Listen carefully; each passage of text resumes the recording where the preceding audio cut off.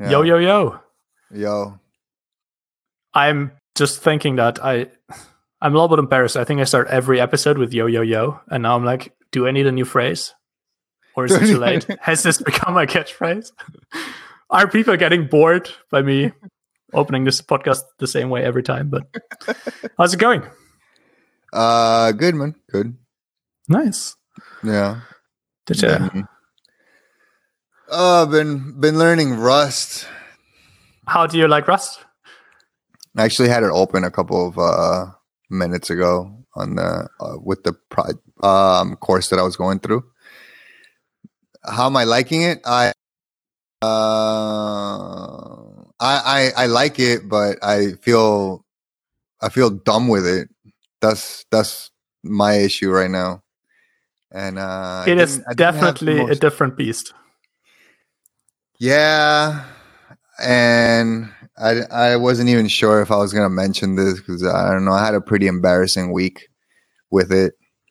I've just been going through the course, and I've had like moments, and then just completely shattered a couple of minutes later by things. Yeah. Then today I realized that I have never. Let me just hold on. I say I have never really dived deep into a strict static type and compiled language. Oh, interesting. So like the combination of them or neither of them, like neither statically typed nor compiled? Like the combination of both. Because that makes it different than having either or. You know what I mean? Yeah. So I did learn and touched a little bit of Swift, which is kind of like the same thing. Yeah. Kind of in terms of speaking with in the realm of static type and compile. But I feel so dumb now. I mean, I was going through like the ownership and borrowing concepts of Rust, and I was going through them, and I was like, okay, at first I didn't get it, and then I got it, and then I thought I got it, and then I didn't. Then yeah. Not it's in its entirety. Like I understand the concept of like managing these pointers and managing your memory, and when to like actually borrow or like when to actually reference rather than take ownership. So I get that. Now to implement that is like what I'm having trouble with. Like I'll just give my whatever. I already embarrassed myself. That's fine. Let's just go all the way. So I'm going through the course, and this guy, like I told you, is building a small server in Rust. So he goes and you start using the TCP library, and starting with the port and just starting the whole loop. And then obviously next step is parsing your HTTP request, right? So he starts going with the initial line, like the beginning, the initial request, which is just essentially, well, there's like a lot to it, but essentially it's just the method, the path, and your protocol, right? Yeah. So he gets this one line, and he's trying to he wants to get each the method, the path, and the protocol. So he creates this method. What it does is it returns a tuple. Yeah. So it takes in a string slice, and then it returns a tuple with the first item in the tuple, with two items in the tuple. First item being the first so the first string before a space, right? Yeah. So when you run this with the first time, when you initially get this string, you will get the method, and then the second item in the tuple will be the remainder part of the request. Oh, interesting. Yeah. So then you run this method again, and it gives you the path, and it returns the next thing. And then you run it one more time, and it gives you the protocol, and then nothing, right? Yeah. This is so Lisp, by the way. So I'm looking at this and I'm like, surely there must be a way to give this method or give another method the whole path and it returns a tuple with all 3 items. Yeah. Like I don't need to run this 3 times. Surely there must be a way.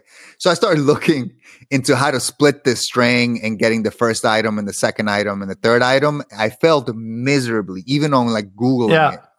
I'm like, is there a way to do this? Like what am I actually passing here? Am I passing an actual string or am I passing a string slice? Like, it was such a mess. I got so frustrated and I felt like I have been learning nothing. But this is also like, this is one of the, I think, hardest areas of Rust because I would say they do strings right, but by doing strings right, they create a lot of issues when you come from other languages. Mm-hmm. Because one of the things that it took me forever to figure out how to work with this is that a string is not kind of an array of characters, but of Unicode code points. Yeah. So you can't actually do a lot of things with strings in Rust that you can in like any other language because it's not kind of indexed on characters, but really on like Unicode code points. Which could mean if you look at like your actual underlying string that like you have actually like 2 in quotation mark characters that form like one Unicode character in your string.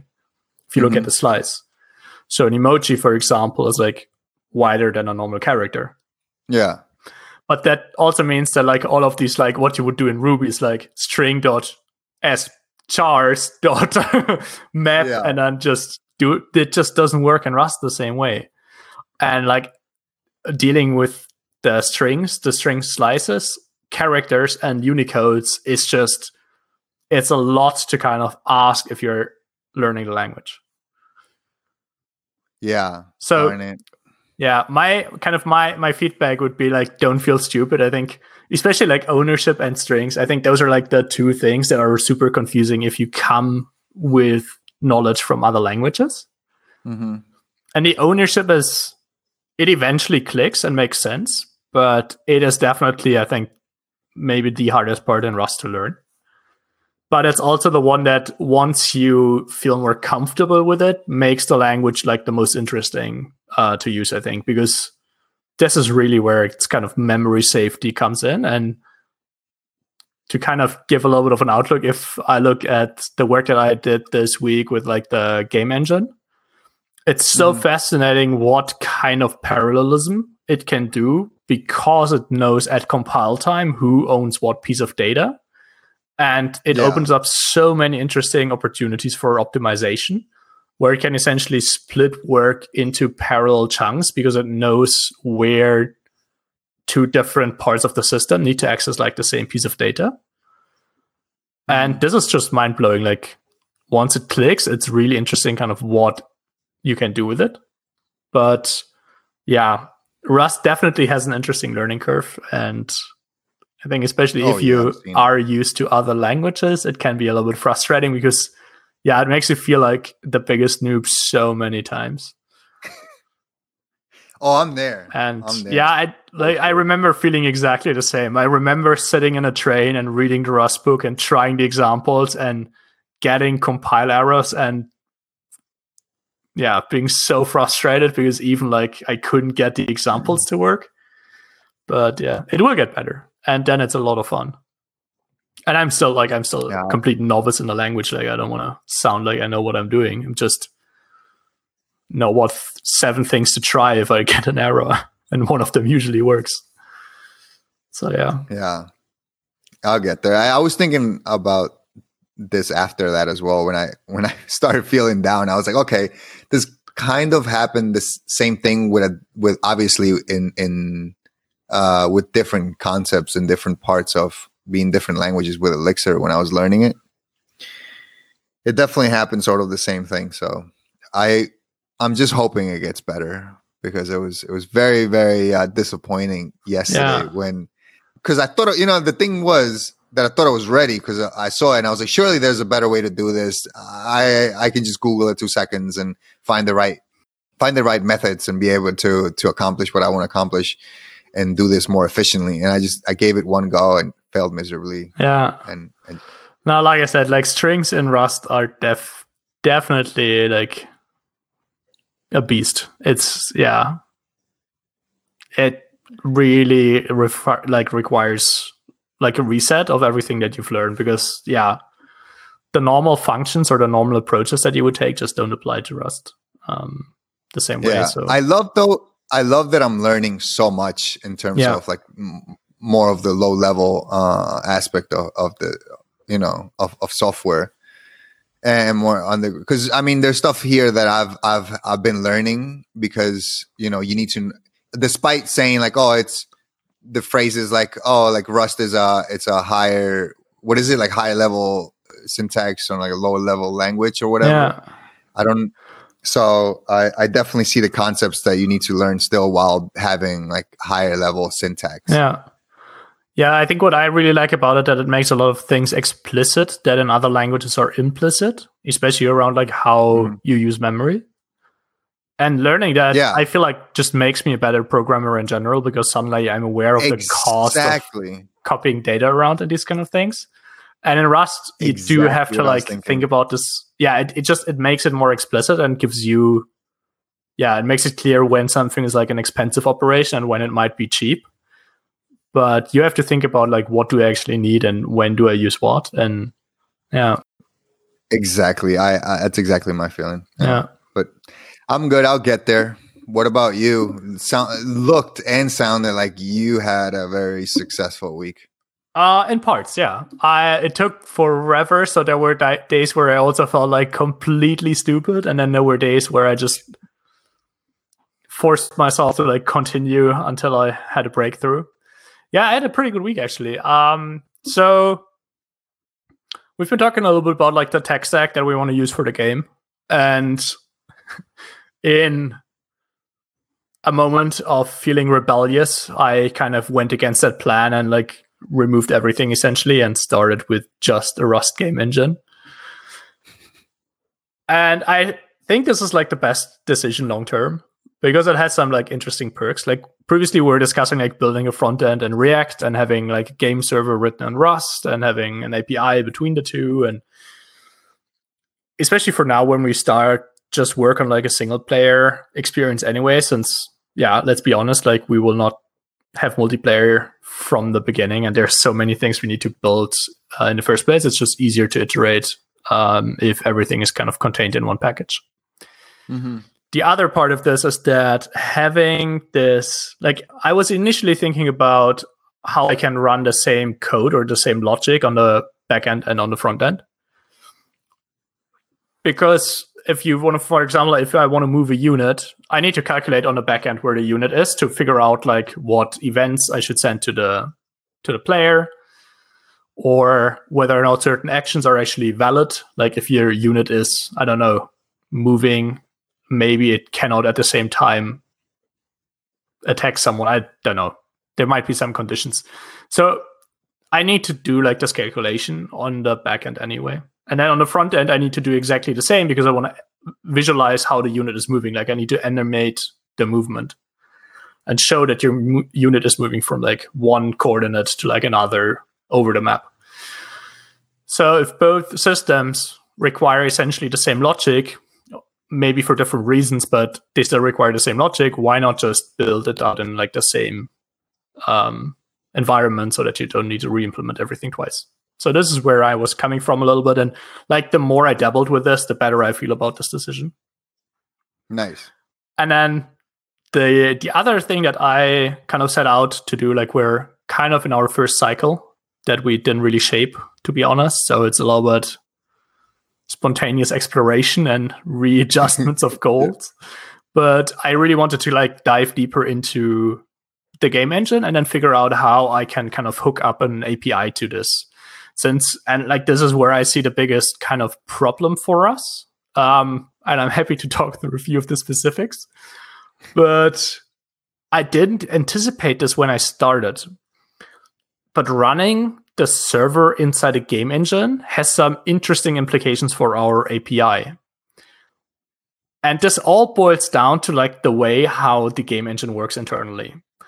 And that is, it has a loop that it runs a certain number of times per second. So by default, it runs with 60 hertz. So 60 times per second, it will run this loop. And in this loop, it will do all the things that it does. Like you can create systems, and these systems are essentially just functions that then get executed 60 times per second. And each function operates on some data. So for example, you can have a movement system, and that checks whether or not a unit is currently moving and with what speed, and then it calculates like the next position for the unit, and it does that 60 times per second. Yeah. The interesting thing is, so I set up the, I would say, rather new Bevy engine in Rust, and I'm hoping I pronounced the name correctly. As a non-native speaker, I hope it's pronounced Bevy, but I could be wrong.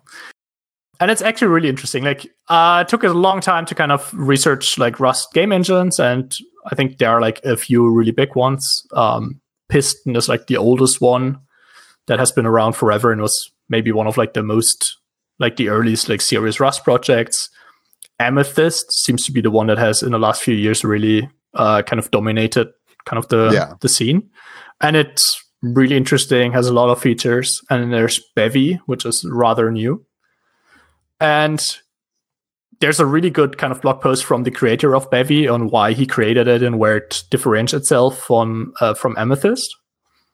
And I think that aligns really well, like his goals for the engine and his perspective on especially Amethyst aligns really well with what kind of we want to achieve. And Bevy has a few really interesting features, one of which is that it has a UI kit built into the engine. So creating UI, like a UI, is part of the engine, and it's the goal of the creator is that Bevy eventually become both kind of, or it will be a game engine, but there will also be an editor written in Bevy to build like scenes and these kind of things.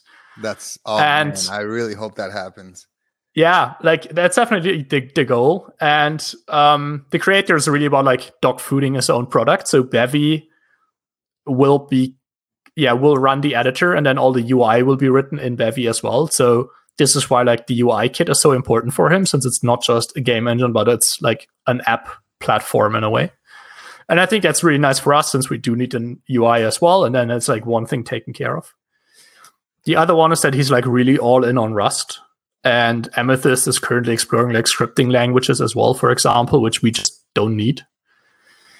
So kind of reading through this blog post, I felt like, hey, this is a good choice for us. It's kind of well aligned with what we have in mind. Only downside is, and I cannot stress this enough, it has been released like 2 months ago, maybe. It's in version 0.1.3.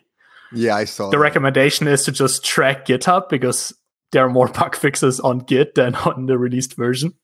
Yeah. So it's super early, and there are a lot of things that just don't really work yet. The good news is that the creator has enough sponsoring to work full-time on the engine now. So my hope is that it will improve pretty rapidly, but yeah. Anyways, I picked this engine. I kind of set it up in my branch. I experimented a little bit with it. And now we get to like the interesting part with like the engine and gRPC. So the engine has this loop that runs. And what is really nice about Bevy is that it has an entity component system that is highly parallelized, because it knows which data or which systems require what kind of data. And it can parallelize systems that use different sets of data, so that you essentially get like the maximum performance out of it. The issue that I didn't really think about when I set out to do this, but that became super obvious the second I started diving into this, is that the game, of course, owns all the data. But through our API, we want to query the state of the game. Yeah. But since Rust has strong like data ownership, we can't just query like the state of the world, because that's owned by Bevy. Okay. So the workaround that I have now is that I actually have a system that runs the kind of this core loop. Like, I have the hackiest solution, to be honest. there is a gRPC server that runs in its own thread that listens to requests. And you can send a request to that server like anytime. And then what the server does is that it sends an event to the game. Mm-hmm. And then the game in its loop, so every 16 milliseconds, will run through all the queued requests, like all the queued gRPC requests. Yeah. And will answer all of them and then kind of go into the next loop. And then the gRPC server will send a response back. Which means that as a client, every request that you send takes at least 16 milliseconds to answer. Because it has to get the request from the gRPC server. No, because it has to wait for the next frame of the game. Oh, okay. And if you don't have that, then a gRPC request with the library takes like 90 nanoseconds, I think. Mm-hmm. And then if I run it with this, it is, I think, like 1,000,000 times slower or something. Like I ran some benchmarks and I think there was almost a buffer overflow because how much slower it is to run it like within the loop. Okay. But I honestly also think there's no better solution to it because we do need that, like we do need the data, and the data is only available in each tick. Yeah, I remember this was your worry with like other game engines. Yeah, exactly. And this is again like because Bevy is really, really new. It doesn't have that yet. I'm wondering if we can run kind of the API on a much higher frequency than the actual like simulation. Mm-hmm. So we could, for example, say we run like the API with like 360 hertz, and then each request takes takes down like 1.5 milliseconds or something. Mm-hmm. But then the question is like right now it's not possible to split the two. Like right now you have like one, your core loop has like one frequency and that's it. And on one hand, I'm not sure if it makes sense to really worry about this, or if this is just the price we have to pay. Because I don't have a better solution, to be honest. Like I was considering like, yeah, we could try to cache data, for example, like write it out into like a shared memory or buffer it somewhere or even put it in like a database. But all of these things would probably take longer than just waiting like 10 milliseconds for the next loop. Yeah, probably. And especially if we can actually like decouple the two, I could imagine that like if we can actually run the API at like 360 hertz, yeah, then like waiting 2.5 seconds or 2.5 milliseconds, that should be fine. Yeah. It is a little bit unfortunate though, because I would have really like it is pretty impressive to just use the gRPC server by itself and see just how fast it can generate responses. It's just mind-blowing. Mm-hmm. Like it's such an interesting, like high-performant protocol that it's a shame that we're like slowing it down. But I definitely have to check this out. Yeah. And see for myself. But it does sound, we have no other option right now, I think, if we want to skip a step. Yeah, like I definitely think it makes sense to just continue with this for like the version 0.1. It definitely like is, I think, the right way to go. And then then we'll see how it actually feels to do it, and is it a problem from the user perspective and these kind of things. Because on the other hand, like the only downside is that if you want to actually query state, then you feel it. But if you want to send a command, like if you want to say move my unit, it doesn't really matter because the engine will only process that in the next tick anyway. So you're not losing anything by having your request be queued in the first place. Mm-hmm, it's only when you want to get data out where it could be an issue. And this is like my only fears, if we think ahead and like that we want to build, let's say like a high frequency trading marketplace where you can like place orders like at the stock exchange with like nanoseconds delay, and it becomes really important that you can get like the best price. Then the system might not be good. Then we might need to build like a second service that just is available for like high frequency trading, and then we need to sync that somehow into like the game again. But I think it's for now, I think it's the best way to go, and for what we have in mind, I think it doesn't really matter like your unit should not live or die depending on whether or not you got like your command into the right tick. Like that would feel weird if we built such a like crazily fast game that like milliseconds matter, but let's see how it goes. Yeah. But yeah. So yeah, this has been pretty much my weekend. It was really fun to kind of explore this. I am at a point now where I can run some, I don't want to say benchmarks, but I actually set up a benchmarking library and it runs like 600 requests or so and then calculates like the average response time, which is pretty nice, which ironically or like expectedly is 60 milliseconds. So yeah, who would have thought? I do want to see, and this is like the other concern that I have, what happens when you send a lot of like parallel requests, because they all need to get queued somehow. And I'm not sure if that could not slow down like these 60 hertz. Like how long would it take to queue like 10,000 requests and run through all of them? Because this is what happens to Screeps, the kind of other programming video game. Mm-hmm. There, if you look at the their servers that they run, they all have a tick rate of like a few seconds, because there's so much stuff they had to calculate each time that they just can't, like, this is as fast as they go, essentially. And that might become a different issue for us eventually, but I guess we'll cross that bridge when we get there. That's so interesting. Yeah, it's fascinating. And the thing that really blew my mind, so on like the topic of Rust a little bit, I find it so interesting, like diving into game development, because I feel in so many areas, game development is like one step ahead of everyone else. If I look at UX design, like how to actually design like user experiences, the things I've read in the game design community are just mind-blowing. They're so deliberate about how to like create engaging experiences.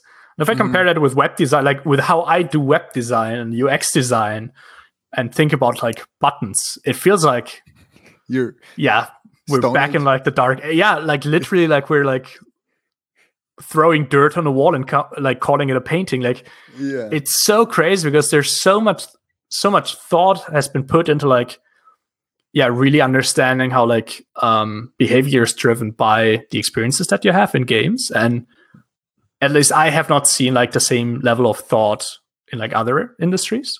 Yeah. And I want to apologize to all my friends who are UX designers. I sure you know way more about this than I do and probably have thought about these things before. But at least from my perspective, like seeing how, UX is applied in like these simple web apps that we've built, or like not simple, but the web apps that we've built, it always felt like a rather crude tool. And like just looking at game development, there's so much to learn there. And now diving deeper into like entity component systems, it's really interesting how many like related talks I've seen on YouTube this week about data-oriented design and data-oriented programming, which in many ways feels kind of like the next step from object-oriented design in a way. Like, I don't think there's like clear like evolutionary path, but it's really interesting seeing how many problems are currently being solved by this design. And in particular, Unity, the game engine, has built its own entity component system in its engine. And if you read and hear like the testimonials of people who have adopted that for their games, it's crazy how much performance they're getting out of that. Because the beauty of this is really that you can start using parallelization in a lot of interesting ways. And the best kind of argument that I've heard is that if we look at Moore's law, that says that like performance goes up exponentially every like 18 months or so. Double, yeah.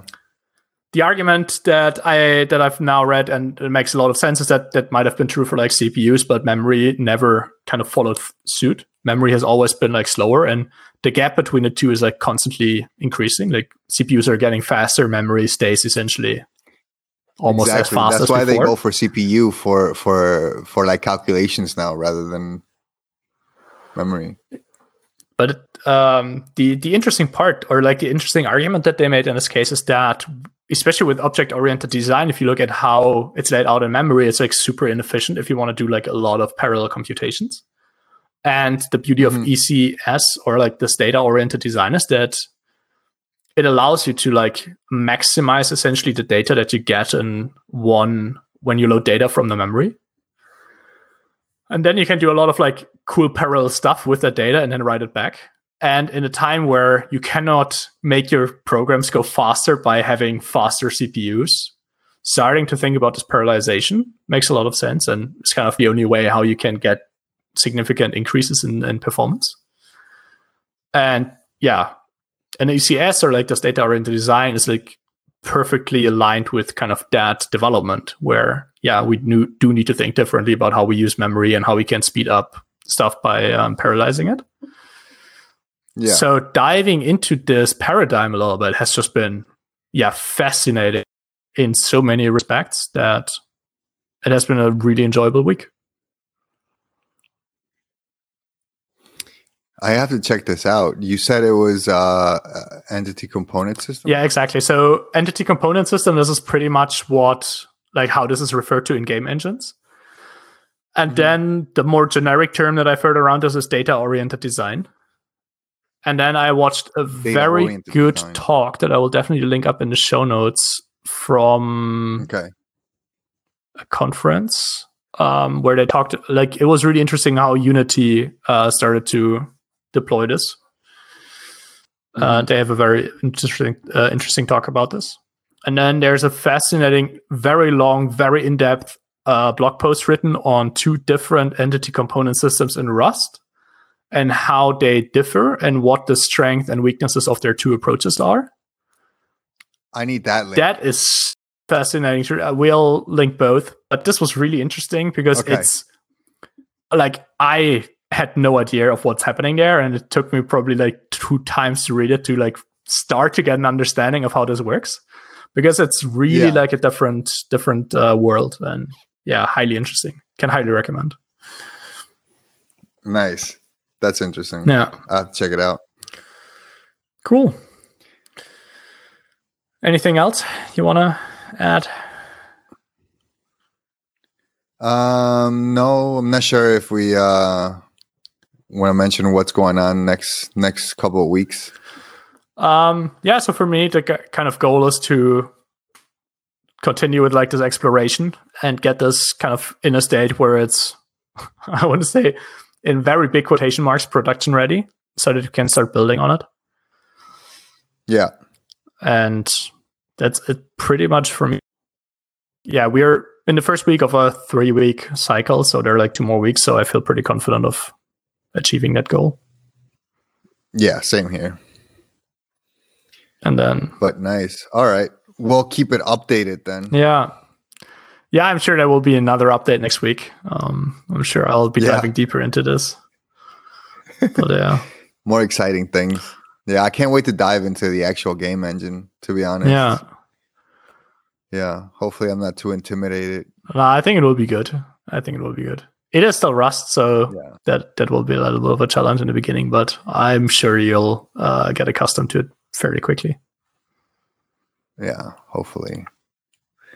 Meanwhile, I'll keep learning this, seeing if it clicks. Yeah, I think that is also a very good goal for the next 2 weeks. Oh, fingers crossed. All right. Okay. Awesome. That's another week then. Yeah. Then, good luck learning. Till next week. Take care, and thanks. Talk soon. Peace.